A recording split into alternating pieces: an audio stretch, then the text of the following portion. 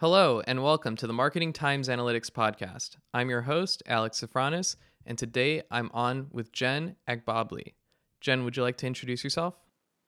Yes, my name is Jennifer Bobley. I'm a program manager for our early career and internship program at Kyndryl. Super stoked to be on your podcast for the second time. Yeah, it's great to have you.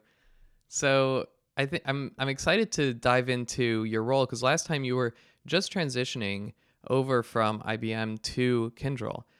So can you tell us what are some of the differences uh, between what your expectations were and the reality getting into a talent role? Ooh, that's such a very good question. My expectations, I expected growth. And that's mostly because of Kyndryl as a company that is building not necessarily from the ground up. We already had a solid foundation of clients that we worked with.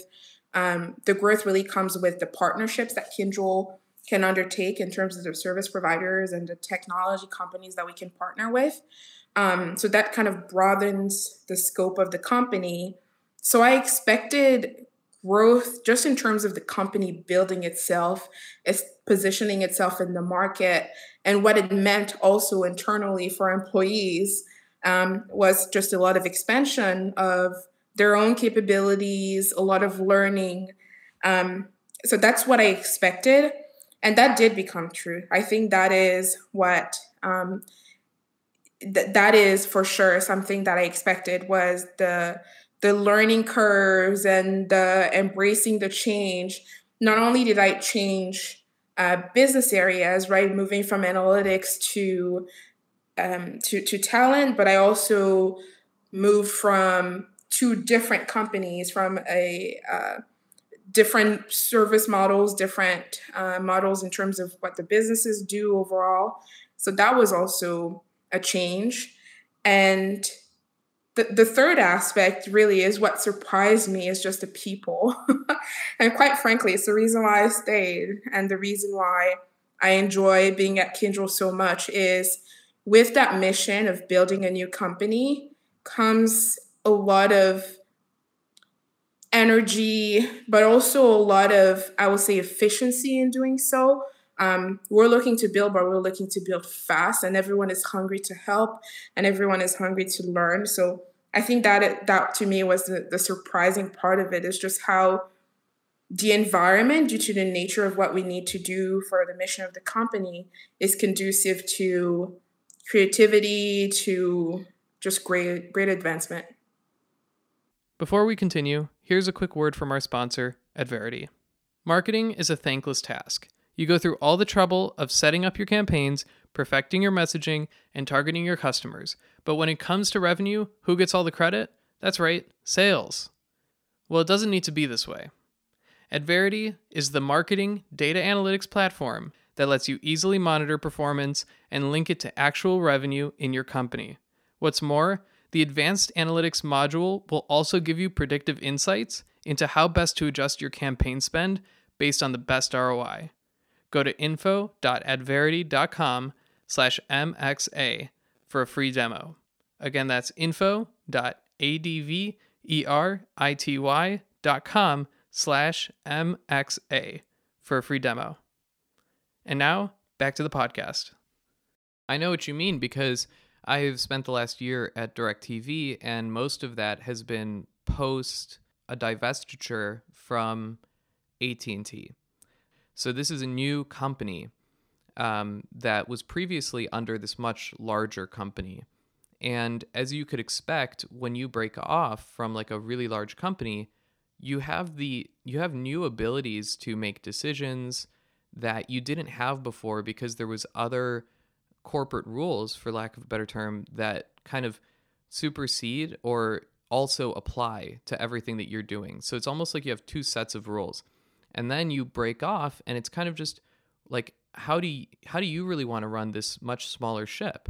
And there's just much tighter decision making cycles because there's fewer people and it's a much more empowering environment for people.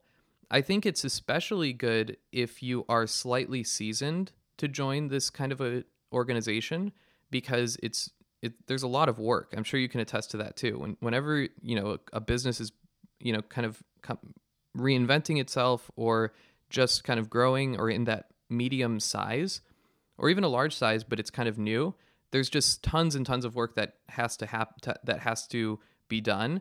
And it's kind of like all hands on deck, kind of like what you were saying.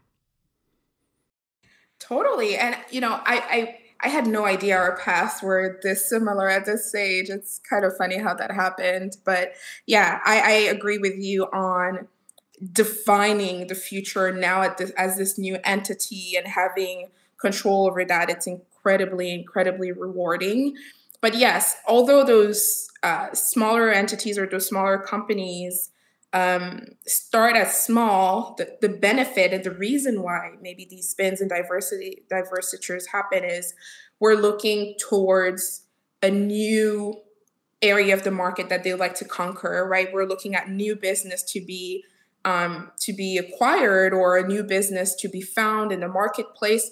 You have to set up for that future success, right? So it's not just about the current state and what needs to happen for the company to function, but it's also about setting up the company for success in the future. And that takes a lot of creativity, and it takes a lot of research.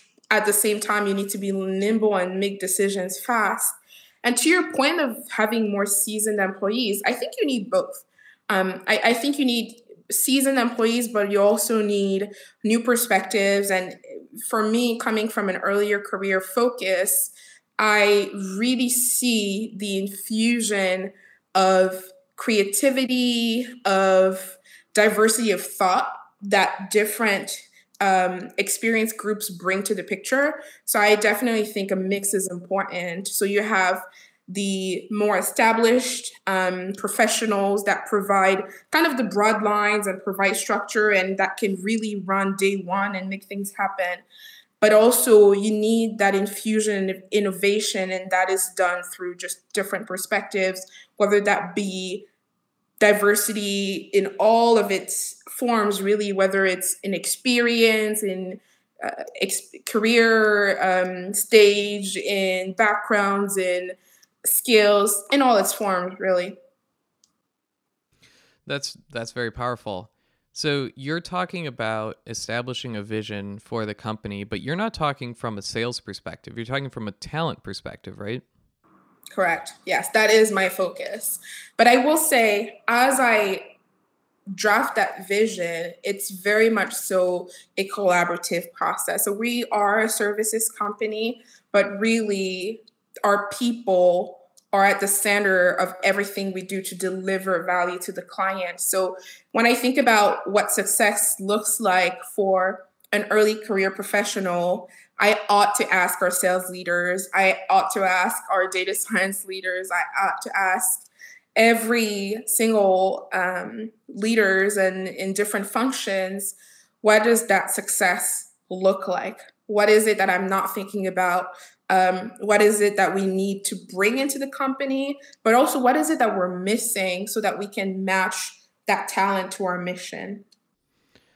So what, however much you can share, like, what is your vision, and how are you taking steps to see it through?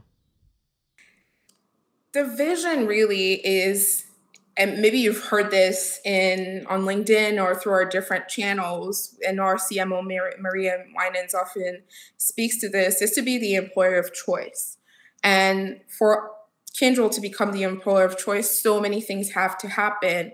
But where I think we really have a strong positioning is our culture. The level of expertise and the ease of access that any professional really in our company has access to is just mind blowing. The resources that are available for each individual to seek their own growth, to seek their own path, and to provide value, it's to me mind blowing. The vision really is to become the employer of choice. And the way we do that is through our culture, number one. It's through our mission and the way we deliver for our client, number two. But it's also operationally how we function internally and how we think intentionally about skills building, about career pathing, about our culture. Um, it's a mix of those elements, but it's strongly driven by our culture. So let me give you a situation. Um, I have a friend who had a really tough experience with his first job because there was very few resources to train and improve your skills as an entry level employee. And he was always asking for feedback, but nobody really had the time to properly mentor him. So as you can imagine, this is a very difficult environment because you don't get that innovation that you were talking about when you bring in new creative ideas. So aside from, just telling them like go find random courses, like what would you recommend to that company to fix this issue? Well, I'll start with the with your friend, and then we can talk about the company because it's much more difficult to change a company, and if that's their culture, that's even more difficult. I mean, we are lucky to have almost the opposite, where we do understand that because of how big the mission is ahead of us, we have to empower our employees, and we do that through various channels, including support when it comes to internal resources for learning. But for someone in that situation, if I were in their shoes, I would look around, and I know sometimes this is difficult, especially in this hybrid environment, but I would look for someone who cares about learning, someone who's hosted an event or a leader who's spoken about certification, and make that person an ally and reach out and say, a bit like you would if you were even external looking for direction, look for someone who's aligned to your values and to your growth mindset. Reach out to that person and say, hey, I would love to learn about X. I'm not seeing any resources internally. How do you recommend I find the support I need? And that person, most likely, if they're aligned value wise, they probably have started an effort somewhere or have visibility, especially if you go to a more senior employee, into programs that you just might not have visibility into. That is something that happens at times, that it might not be a broad focus for the company, but there are pilots somewhere starting. So that would be my first recommendation when someone is stuck in needing to grow and needing to learn, but can't find the resources internally. And a follow-up question, how do you change the culture of a company for the better? Wow, incredible question, and such a tall order. And the reason why I said that is, again, we are so lucky to have a great foundation, and that growth mindset is part of our DNA. But if you are in a position where you need to change the culture, again, I really believe in the top down and the bottom up approach, truly.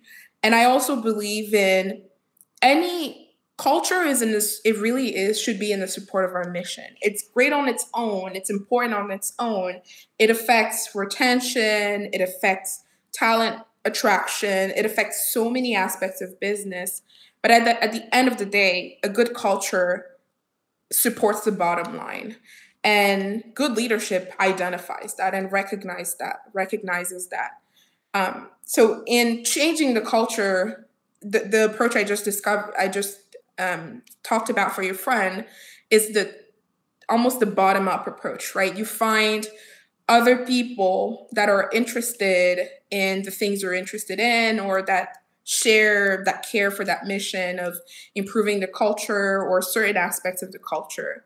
But the top down approach is programmatic and means you're embedding cultural change into your KPIs, into business performance, into management performance. And that definitely takes bigger programs. But the bottom up approach is a good way to start and make that need heard by the company and by the leadership. And tying those outcomes, those cultural outcomes, to the bottom line, I think is always a good proposition and a good way to turn things around. And I will say, There is power in numbers, and that bottom up approach is the way to start. But I will say there are scenarios in which you might not necessarily want to die on that hill and do something else with your time. This is a harsh reality, right? Sometimes if you have a small group, it's difficult to achieve. And I've been in positions like that in the past where sometimes the best decision is to just go and find that culture or find a place where people are receptive to those changes and to that innovation to their culture. So you mentioned something earlier that it's important to hire for diversity of thought. So I'm curious, how do you hire for that? A good approach is to look at the diversities of the places you go to hire. And that can be regional, right? Are you going to different regions within your country, or are you going globally to hire? Number one. Number two, what kind of institutions are you going to hire? Are they all well established, or are some of them newer with programs that might be different from a traditional school? And do you value those programs, right? Do you stand behind the value that they provide and the difference that they might provide in terms of skills, in terms of learning, in terms of training from more established institutions? And three, I would say, is also working on your internal workforce to be diverse, because that also attracts diverse talent. So as talent myself, if I'm going to any organization, the first thing I'm going to do is to look for people, one, that look like me, or two, that have a similar path for me. If I'm looking at a company and no one looks like me there, or I can't find someone with a similar path or a similar interest, I'm not going there. So it's an external but also internal approach. First, you want to target broadly to make sure you're inclusive of diversity regionally, diversity in the kind of institutions you hire from, and their profiles as institutions. And then internally, you want to work towards great diversity at all levels, so that you can attract diverse talent as well. So I was also curious about another thing you said around programming the cultural change into the KPIs. Do you have any broad examples of what that would look like? Yes. So the KPIs, really, there are various levels that you can embed them. There is hiring, of course. You can set goals for your hiring teams and for your hiring managers to, again, like I said, look for diversity, right? So if one year we only went to schools in one region, where next year we're defining KPIs and saying we want regional diversity, and put numbers against it, right? If we went to 5 schools last year and they were all in one region, well, let's go to 15 schools and let's spread them throughout the country and put measurements against that. That's one way to approach it. There's also incentives that can be built in from, and this is the less maybe obvious part of building good diversity, is training, right? Making sure managers have an incentive to complete training that either fight bias, make them more aware of how to maintain and develop a diverse workforce, makes them more aware and conscientious of cultural differences, which of course in the end helps with retention, helps with just the human factor and how people interact in the company. It helps with a sense of belonging, but that onus is on senior level folks in the company to make that amended, right? We are going to have 100% of our managers complete these key trainings that help with our diversity outcomes, that help with our retention, and also help with our attraction, right? So those are two ways that you can embed KPIs into improving diversity outcomes. Mm-hmm. But by the way, I mean, you can take that model and take it into any function you can think of, right? You can take it into finance, and let's say you're a company um, that supports nonprofits, as a lot of big enterprises often do. And let's say you typically annually contribute, I don't know, X amount to a set of nonprofits. Well, you can set a KPI the next year and say we want 2x the amount that went out last year to minority owned companies or women owned companies, right? These are very clear targets that you can set that really you're putting your money where your mouth is. In that instance in particular, any function you can think of, you can apply KPIs to increase diversity outcomes. But hiring, I think, is a good place to start. How would you recommend somebody who's totally remote get a mentor? Whoa, this is such an important topic. And I'll speak about what I know for a little bit and then go into maybe a scenario that's completely different. So, for our program, which this was the first year, 2022, that we obviously, being in existence for not that long of a time, that we ran our first internship program. And this is something that we've gotten feedback on that really reinforced the idea that there are things in business that a remote environment is very good for. And then there are things in business that an in person environment is very good for. And mentorship is one where in person environment is ideal. And I say that because we've heard from our interns this year, and the feedback was, I can't believe how much access we had to just great talent at all levels, and we really didn't feel the hierarchy. To my earlier point, that really is the culture, but that kind of access is much difficult when you're remote. We've seen literally interns run into our CEO this time around or run into senior level management and being able to ask them questions live. You don't get that opportunity if you're not in the room, right? You don't get that opportunity if you're remote.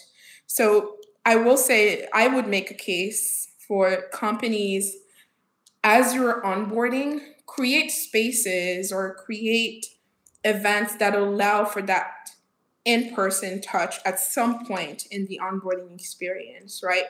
Even if you're getting your laptop remote, at some point within a month of you joining, you should be at least meeting your team in person, flying to see them, or flying to see the extended team, or if there's an event, making sure you're included in that, especially if it's an event that will give you exposure to a broad picture of what the business does and different functions and give you a perspective into how your team relates to the bigger picture. I think that's really what gets lost in translation in a remote environment.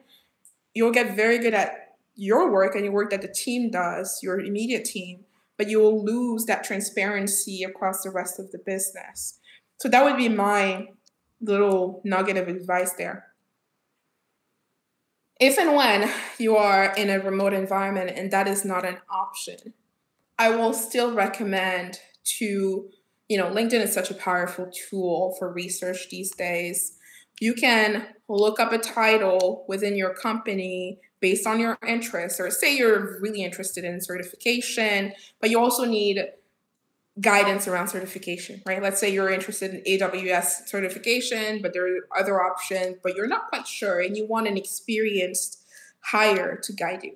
Well, look up within your company titles that would be relevant, whether that be a software engineer, whether that be a data scientist, and reach out to them, or someone even more senior, and reach out to them and say, hey, I am new to the company. I've seen you've maybe had certifications in the past. I was just curious, what does the company value? What would serve me well as I seek to grow and bring value here?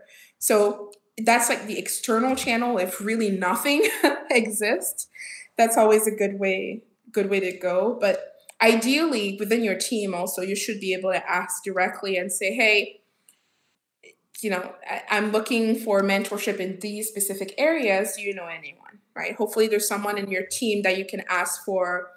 It's essentially a referral. And that usually goes very well because someone can vouch for you and say, well, this person is new on our team. They're looking for this and that. And it's a good way to connect people. If that's not an option, then default to the LinkedIn search. That would be my approach. Yeah, that's fantastic advice. And one follow up. So when you're reaching out to them, let's say you find them on LinkedIn, are you going to message them on LinkedIn, or would you take that actually to the work chat and just message them on Teams or Slack? Yeah, that's a good, yeah, I would do it through the work channels, whether it's an email, direct, or Teams.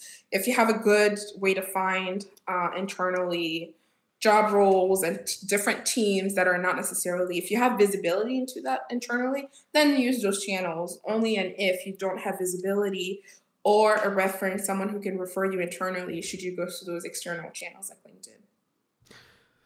Yeah, I like LinkedIn. I think that it's a really good medium between um, professional and personal. So I feel comfortable connecting with everybody in my professional life on LinkedIn. And it feels like a step towards personal, but not, you know, texting. It's business casual, I would say. Like the overall tone on LinkedIn, it's not so buttoned up that you feel the extreme formality, but at the same time, there is an acknowledgement or an awareness that this is still a professional environment at the same time. But people are not afraid to show their authenticity, their passions, um, in addition to their skills and to their the career outcomes they're driving towards, which to me, I like that blend for sure. Yeah, and as somebody in this industry, can you give any advice on LinkedIn and how one should approach their profile and what they post, what they like? What's your advice there? I think being in alignment with your desired outcome is the best thing you can do. So take time and think to yourself, why is LinkedIn of value to you? Is it purely because you're looking for a job? Is it because you want to build a network? And if so, what are the conversations? What conversations are you seeking on LinkedIn? And that will kind of orient who you connect with and the content you interact with. I tend to go. I'm not saying be narrow in your engagement. Only focus on select topics. You might need to, depending on your career stage and what outcomes you're driving towards. But I think narrowing it down overall really helps because there's a lot of content on LinkedIn, really defining what interests you and what spheres of conversations you want to be part of, and make sure you start engaging. That's the easiest thing you can do. And sometimes even when I don't have time, that's what I do is I engage in conversation around topics that are interesting to me. That's the least you can do until you can post more. And I know you do quite a bit of that, Alex, which I love. It's tough to maintain that consistency and really build your voice on LinkedIn. But the least you can do is interact with the professionals you want to engage with, or the topics, or the spheres of conversations that you value. From a hiring perspective, what's going to raise a red flag? What should people avoid? And or conversely, what are you looking for? Are you looking for people to post about their achievements? What is it that you want to see? So I will say a lot of our this would be a good question for our hiring managers for sure. I'm curious what they would think about it as you're asking that question. Personally, I really am looking for, as I'm hiring people, for a professional highlight reel. Right, what I'm interested in really is your skill sets. That's going to determine our interest or not. It's really about your education.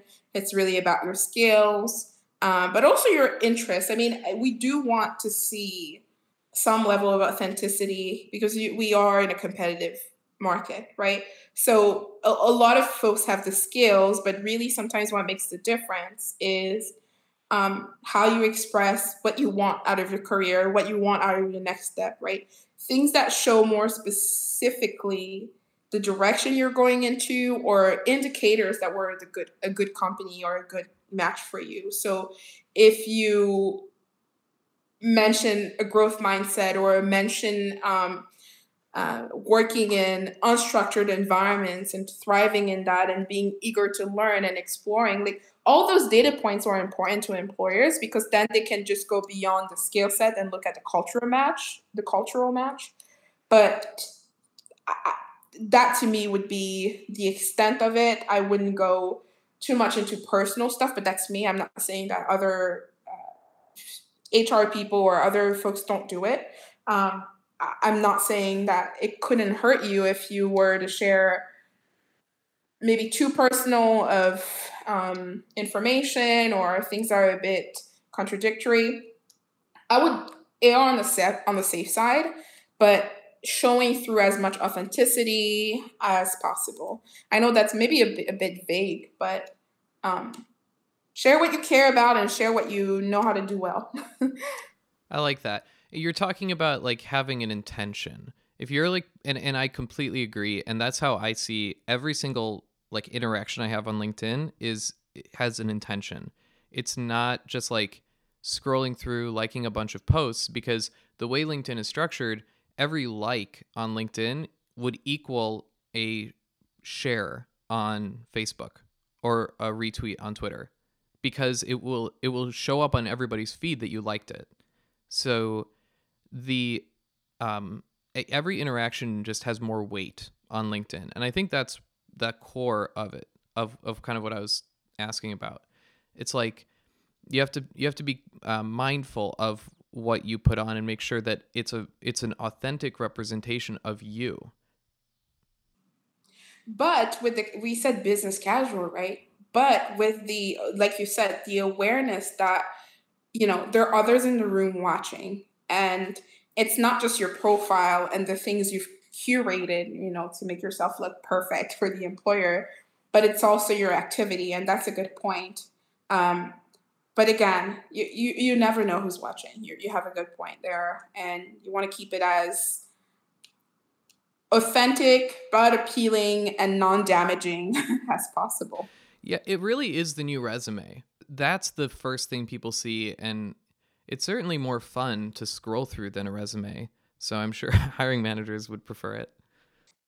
Yeah, but I can't say how many, maybe I shouldn't speak to that, but I don't know how many hiring managers actually follow activity that closely pre-hire. Maybe I actually don't know. So I'll say I don't know.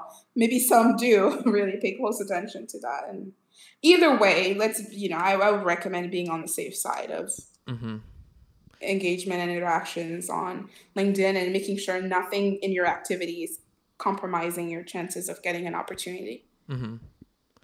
Yeah, I heard a stat that the average resume is only read for like 7 seconds.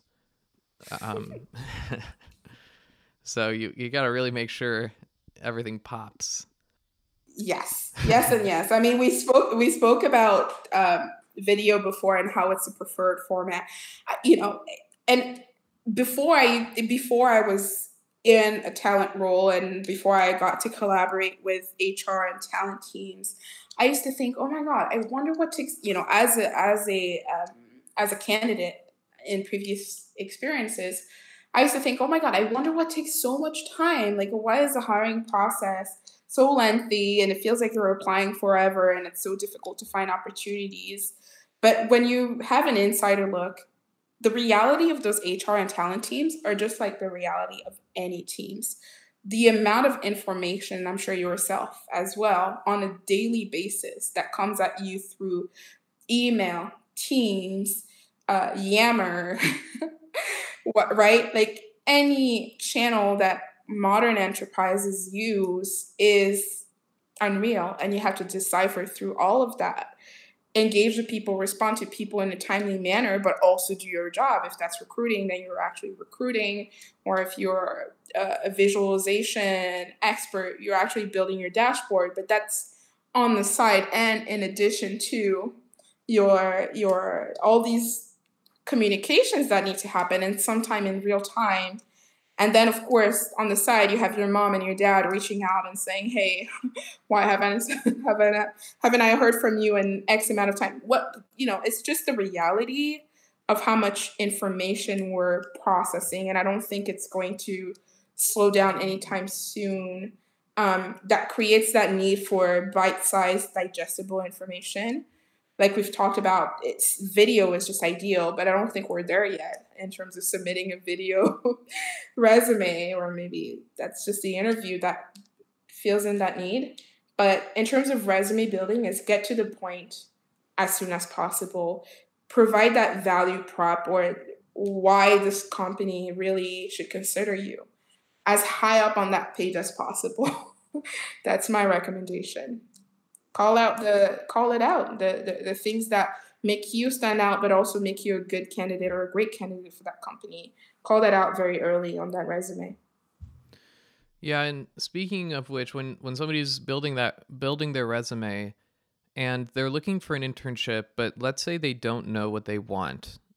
They don't know maybe they know they want a career. They know they want a 9 to 5, something, stable that they can excel at and grow out of and into new roles, right? They just want a starting point.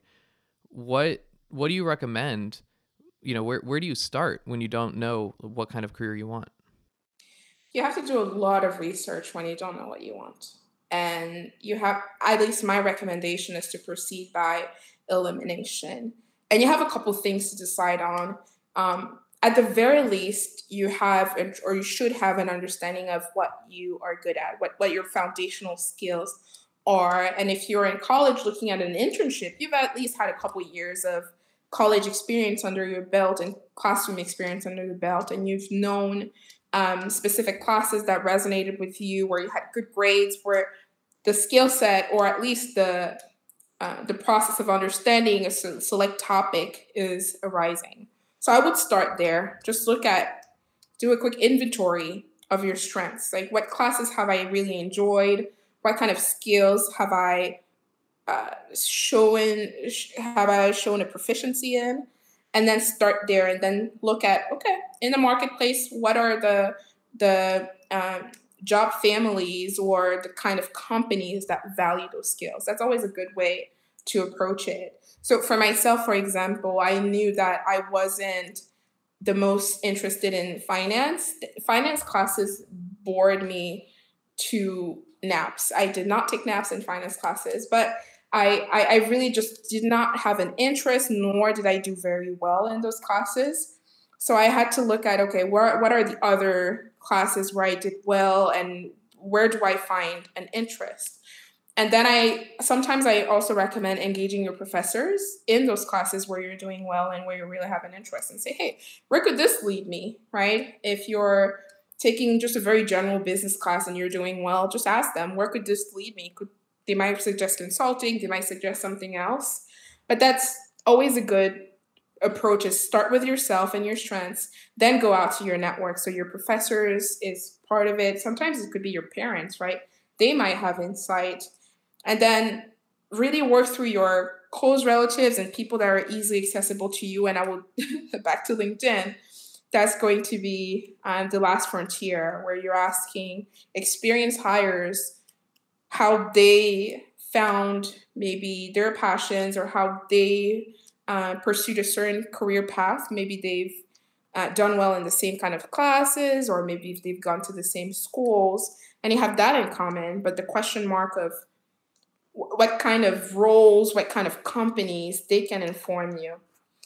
And then one more thing I'll add to that is, and I think generationally, that's a big difference I'm seeing, is just the importance of culture. What is the lived in culture? Like I mentioned before, that's something I always look for, is this going to be a good match for me from a skills perspective, from a career perspective? But am I going to be in a good environment that helps me thrive? And the only way to find that out is to ask people who work there. That's really the way to go. Yeah, I completely agree. I have another question around hiring, and that's around companies who give personality tests or other skills-based entry tests to get the role, or even logic tests. What is your, what's your perspective on that? Should companies be doing that? Would you recommend that? So I don't know that I have a strong perspective on it. Companies have good reasons to usually employ those methods. Is they're looking for one more layer of vetting for those potential hires or for those employees, or they have specific outcomes that they're driving towards, and those tests help them measure fitness or compatibility. Um, Personally, I haven't really enjoyed them being on the other side of the process, on the candidate side. Personally, it's not something we employ currently. Can't say we will, can't say we won't, but personally, I don't have strong opinions against it. If they don't feel right, right? Like if it just doesn't feel right, if it feels invasive or it feels like not relevant to the candidate, they can make their decision at that point. I agree that there's definitely certain instances, especially in technical roles, where it just makes the process so much easier.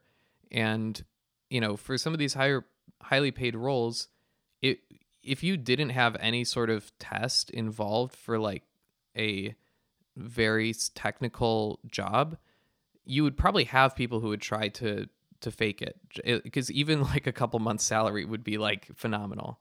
So I see that as like kind of like almost a security measure.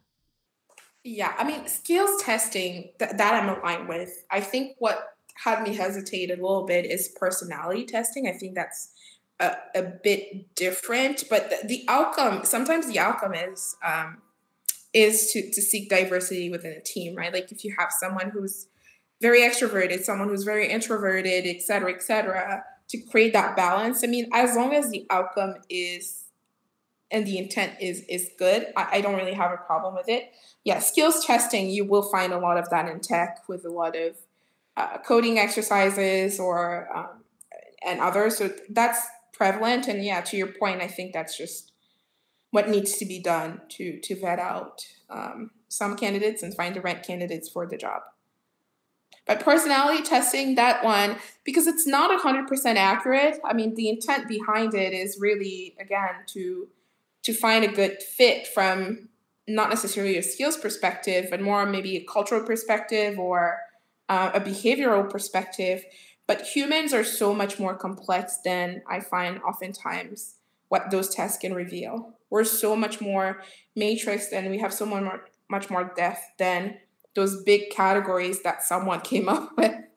That to me, it doesn't seem the most effective method. It's a good maybe compass or a good tool, but definitely not perfect. Yeah, I completely agree. It can, if it's not a sufficiently complex personality test, it will probably do more harm than good. I feel like there's so much nuance to people's personalities. I remember one time I was in an internship for one of the companies that I had been at in college, and they had put us into 4 different corners of the room based on a couple of personality questions. And I'm looking around, and I'm just in like the talkative category, I guess. Like it wasn't clear. It was like these people just talk a lot and they don't have a clear skill. So we're putting them Was in this one. that, were you told that or did you assume I that? assumed it, but it was Okay. pretty clear. It was Okay. like it was weird. I was like, damn, I really want to be in the analytical category. You know what I mean? There's like Yeah. there's like high achievers, and I'm like in this other corner. I'm like, what? This is not a good corner.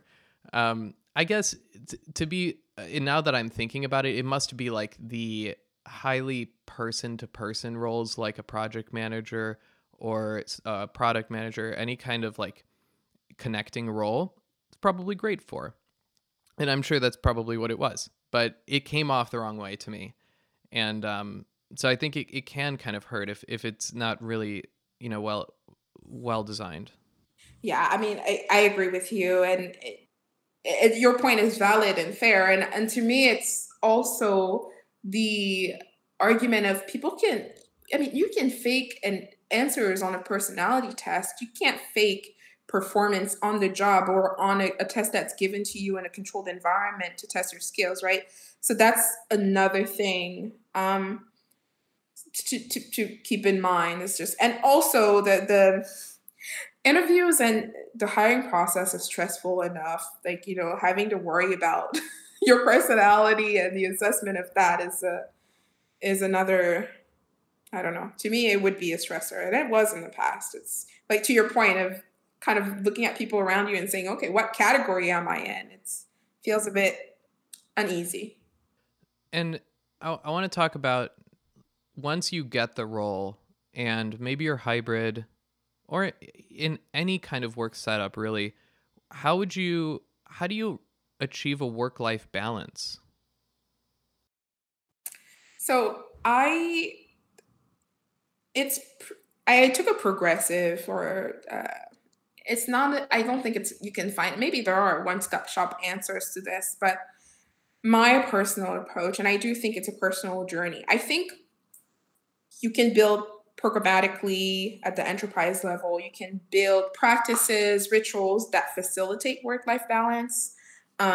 Teams have rituals for that sometimes that help, but for me personally, it comes down to tuning in often and understanding my limits and understanding the signs that I need to recharge and becoming really good at that very quickly. Um, for me, a weirdly simple example is when I start slurring, or I'm misspelling words, or I'm sending the wrong thing to the wrong person, or I'm switching words as I'm communicating. That to me usually is a sign that I'm tired, right? But that took me years of listening to that. Sometimes you're going through it and you don't necessarily know how to correct it. But it took me years to learn that, okay, when these show up in your behavior, it's usually because you're tired, for example. And that's one thing, is identifying, I call it your limits. There might be other terms for it, but identifying where your battery is low. The second part, which is more difficult, is taking action promptly to recharge. And everyone has a different way to recharge. It could be taking a walk, going to a boxing class, speaking to family, just breathing, meditation. People have so many different avenues that allow them to do that. But what was difficult for me is communicating in the moment, because we're all in hyper productive environments. Communicating in the moment, I just need some space so I can recharge. If you're lucky, it could be vacation, right? You do get ample time to recharge and you actually get to turn off completely. But if you don't have vacation coming up, or if you don't have the luxury of just taking a couple of days, taking moments or hours in your day and being able to communicate that, I think, is super important. I think companies can facilitate through programs work-life balance and giving benefits and giving having a solid vacation policy, all those things, right? But it's really up to the employee to want to take advantage of that, but to do the assessment of when and if they need to recharge. I wonder if you have an approach to work-life balance. And, recharging is one. Family time, for example, is another, aspect to work-life balance. Okay, tell me, what's your approach? I take fun very seriously. Okay. So everything is dialed up to a 10. It's like, how do we make this as awesome as it can possibly be? So Within it's the a work bounds. hard, play hard Yeah, situation. I got it. That's how you definitely. achieve your balance. Okay. That's exactly it. And also, I think that the good thing about work is it it has every job has a seasonality to it, where you will have certain periods where it is very, very busy. You're working every single day, morning to night. You have 10 things on your to-do list constantly, and it's just like a heck of a time. And then there's other periods where you like can kind of restructure the way you work, or maybe one of your projects is finished and like you're in the beginning phases of something new and you have maybe more time. And I just try to always identify that and stay grateful for it, grateful for the quiet periods, and it allows me to enjoy that time. And staying grateful helps me because I don't lose battery as quickly. And that's just as important as recharging. And yeah, that's another big thing I do, which I'm not just Do now you realizing. do you have a go-to way to recharge? Yes, What is it? it's garbage TV. So we're Love talking it. the lowest of the low, dating shows. Oh, I love You it. know, I recently started watching courtroom TV or something like that on Hulu. Ah, that's It's just hilarious. like, yeah, it's just like courtroom proceedings gone wrong, and it's very cathartic. It's just fun, and the whole, and actually it's funny, right before this podcast my friend calls me and I tell him, he's like, what are you going to do later? I'm like, I'm probably just going to watch this show. And he's like, why are you doing that? Why are you spending your time doing that? It's like, first of all, I don't do it all the time. And it's um your time. You do whatever yeah, you want. I do it a lot, maybe an hour or two or three a night, depending on what else. I often multitask. Um, and that just really helps me because I can let go of everything that happened that day, because the show is just so disconnected from my reality. And that that is very powerful, in whatever form it comes in. And I'm oddly proud of that. Like, I will even tell people at work if I'm watching like The Bachelor and I'm not afraid to give them updates, because it's just like, I think that I don't think it should be stigmatized. I don't think that like completely, being a couch potato for a few hours is a bad thing. If you want to just relax and watch And if it TV. works, yeah, absolutely. And if it works for you, it works for you. And like I said, that's important to me, is just accepting that people have different ways to get to the same destination, in this case, recharging, and being open minded and being open to different approaches to that. That to me is, common sense. And I love that you are now going to catch me up on all the TV. You know what? I don't watch that much TV, but I watch a lot of YouTube.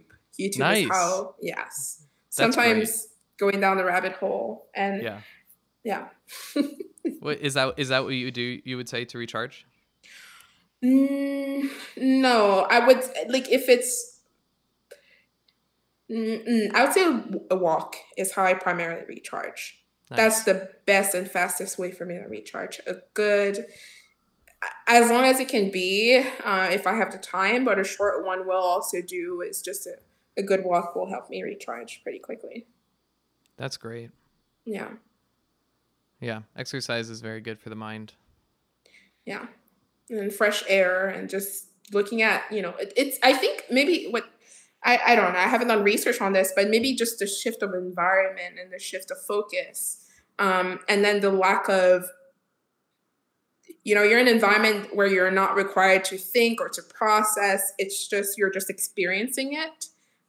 Maybe that's what recharging is in different forms. But yes, walking really does work for me. Mm-hmm. Yeah, and I think another thing that is just as important that I touch on is not draining your battery too quickly, because you will there is a point at which it could be unsustainable to take off the time you need, because maybe the position you're in is wrong for you, and it just really is unsatisfying, and maybe even like somewhat harmful for you to just be in that place. um and that is that is not a situation that any amount of recharging will help. It's just like a Yeah. constant drain. Yeah. You know what's most difficult when you're in that situation is to solution. Because if you're burnt out and you're trying to solution for the burnout and for the work at the same time, it takes specific sets of skills to do that. One, it takes, like I said, awareness, reflection, like recognition that you're in a bind and in a cycle that you need to get out of. Two, to identify that solution, it often involves asking for help. Um, and that's something that I've gotten better at throughout the course of my career. Um, I know, especially in the start, when you're joining from college or when you're in your early career, you really want to do it all. You want to learn it all. You don't necessarily want to acknowledge your weaknesses or your where you still need to learn. It's easy to take a lot on, and I recognize this is a different scenario from um, maybe a more experienced hire where the role is just designed that way. But in both, or regardless of the case, I would say like being able to identify that you're overworked, close to burnout, but also seeking solutions and seeking help, and not being afraid to say, I need help. Who can support me in this? Who can, help me find answers here? Really identifying the source of the stress or the source of um, the pain, and then working backwards to find solutions is important. But it takes skill, it takes time. It's one of those things that I don't know, maybe others teach it, but it's part just experience and learning yourself and getting better at that, but also part getting better at taking action and recognizing the right course of action for select type of stressor or select type of difficulty. Not easy, I will say. Yeah, and on that note, do you have any books that you would recommend for, Yes. dealing with this? Yes. And I don't know if it would actually help with. Actually, I think it will. So it's called Atlas of the Heart by Brene Brown. And this is actually a book Simone recommended. And my own summary of it is that it helps you identify your own emotions and how you might react to them. And for me, that book really helps with the awareness stage. You might need other books to work on the action side of things. So once you've identified why am I upset, right? Like what's causing this upsetness, or why am I feeling this emotion, or why am I reacting a certain way or responding a certain way? That awareness is super important, and identifying your emotions as they're happening is super important. But there are also great books out there of how to redirect that for the better, how to redirect that emotion, negative emotion, towards a solution and an action that can help you overcome whatever troubles you're in at the moment. So, Atlas of the Heart. If you're into um, behavioral topics of behavior, cognition, emotion, psychology, you'll like that one. That's something I really enjoy reading about. Is just self development overall. Thank you. That's a great recommendation. Can I ask for yours? Do you have one that you For would apply to the situation of overcoming a stressor? Yes. Or yeah, go ahead. So it's actually two books because it's a kind after you get to the end of the first book, it tells you to read the second book. Very good marketing strategy, Yeah. genius. So the first book is called The Coddling of the American Mind, and it is all about mental toughness and how to strengthen your mind. And the second one is called Feeling Good by David Burns. And the first one was by Jonathan Haidt, Haidt, and then Greg Lukianoff. And the second one is Feeling Good by David Burns, and the subtitle is The New Mood Therapy. So it goes into cognitive behavioral theory, and that's the core of, it's kind of explaining it, in layman's terms, and something that anybody can understand and apply to their own life. So those books I found to be the most transformational for me from an emotional perspective. But I agree with you that life is the best teacher of these skills, and that if you're going through a hard time, then that makes you human, because everybody goes through hard times. And so, everybody has to learn on their own how to deal with those feelings. Yeah, but I'm Yeah. grateful for podcasts like yours where people can find actual tools, because sometimes it's difficult. It's difficult to know the pathway to resolution, And, in the era of the internet, there's a lot of answers out there. But if you can relate to people who are telling you how they've done it, I think that's a good way to go about it. So I'm grateful for this podcast. Thank you, Jen. And I'm grateful for you. I'm so glad that you came on. My pleasure. Anytime. We'll have you on again. So I think this is a good stopping point. I want to thank you, Jen, for coming on. My pleasure. Thank you, Alex. Alrighty. And thanks everyone for listening. We'll talk to you soon.